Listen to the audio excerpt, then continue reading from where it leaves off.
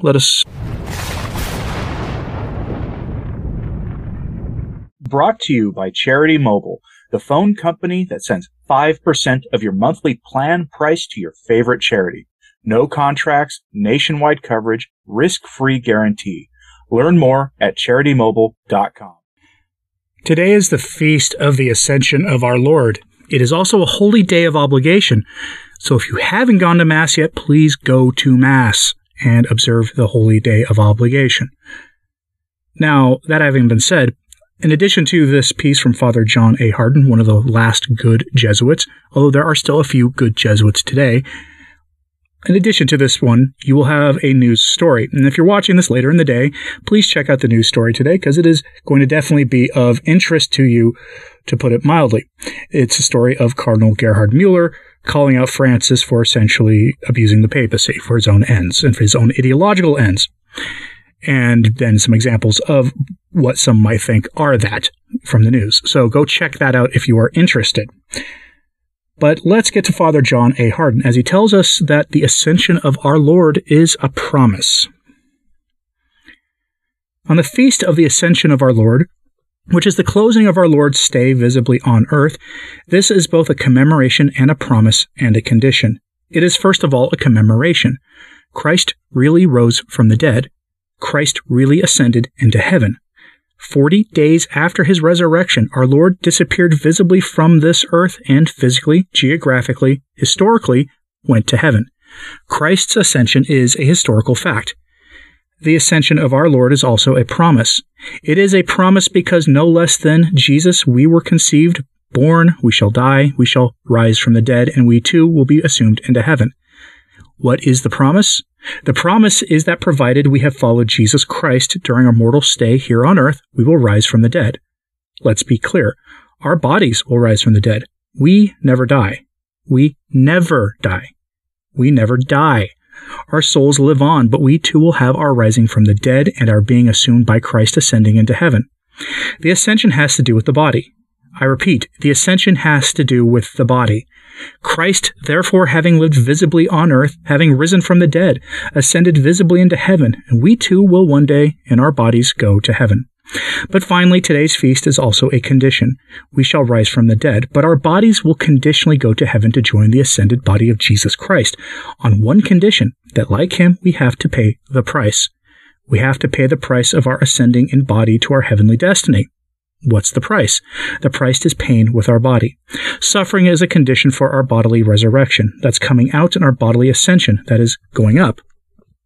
All the sufferings of the body, all the trials of our body, all the resisting of the temptations of the body, all the control of our bodily passions, all the sacrifice of our bodies, all the acts of charity that we've got to practice with our bodies. All of this, we believe, is to be rewarded. Today is then both the promise of our reaching heaven with our bodies, but it is also a sobering condition. We are living in the laziest society of human history. Americans work the least. Americans eat the most. Americans sleep the longest. Americans exert themselves with the least their bodies. Americans live longest of any major nation in the world. Oh, how we cater to this body.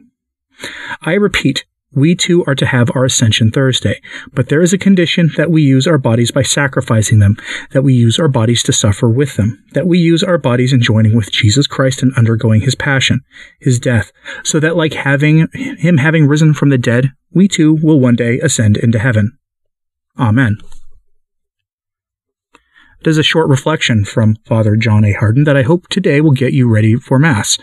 And I would like to ask you an important question here.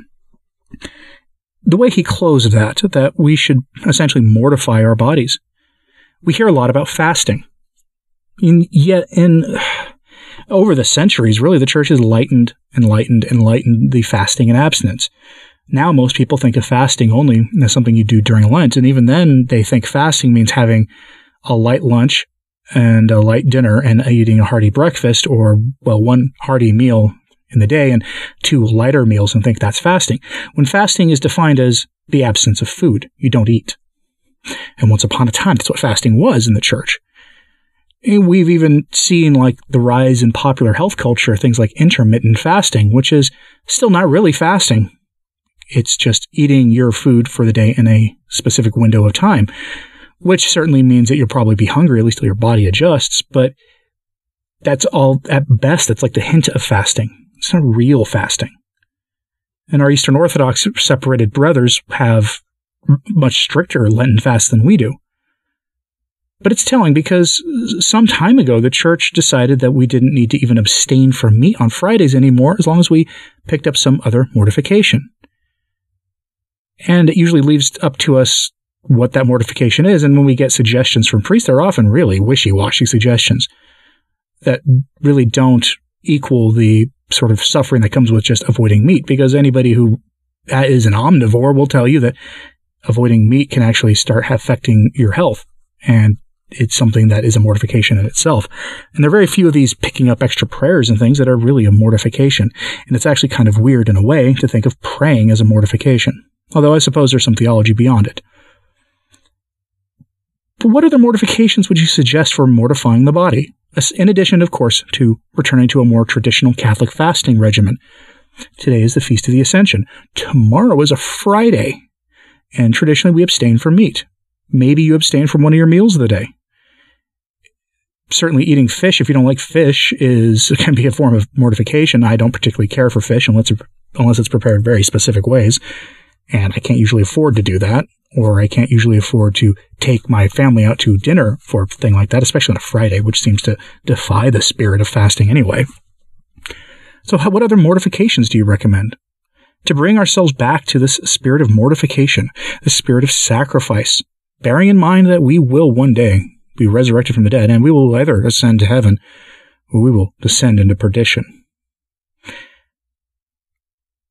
Some object, of course, to this on the very basic grounds that Father John Hardon is a member of the Jesuits, and he passed away in the late 1990s, and if you're very familiar with his work, he was a very big defender of Vatican II.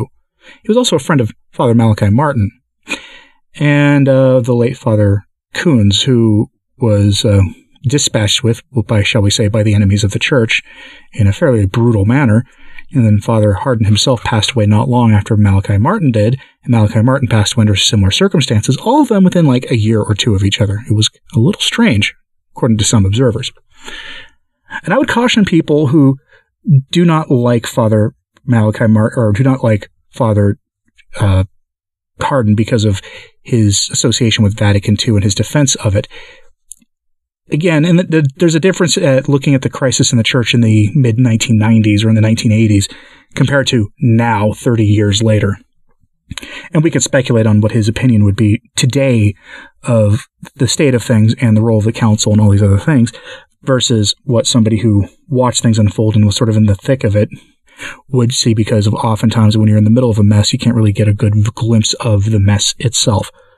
Instead, I would just take Father Hardon's words here and his advice, which is 100% Catholic, and really reflect on it, because I will be the first to admit, many traditionalists talk a good game about fasting, about abstinence, about mortification and acts of penance and charity and the rest, but we often don't walk the talk. We just talk the talk. We don't walk it.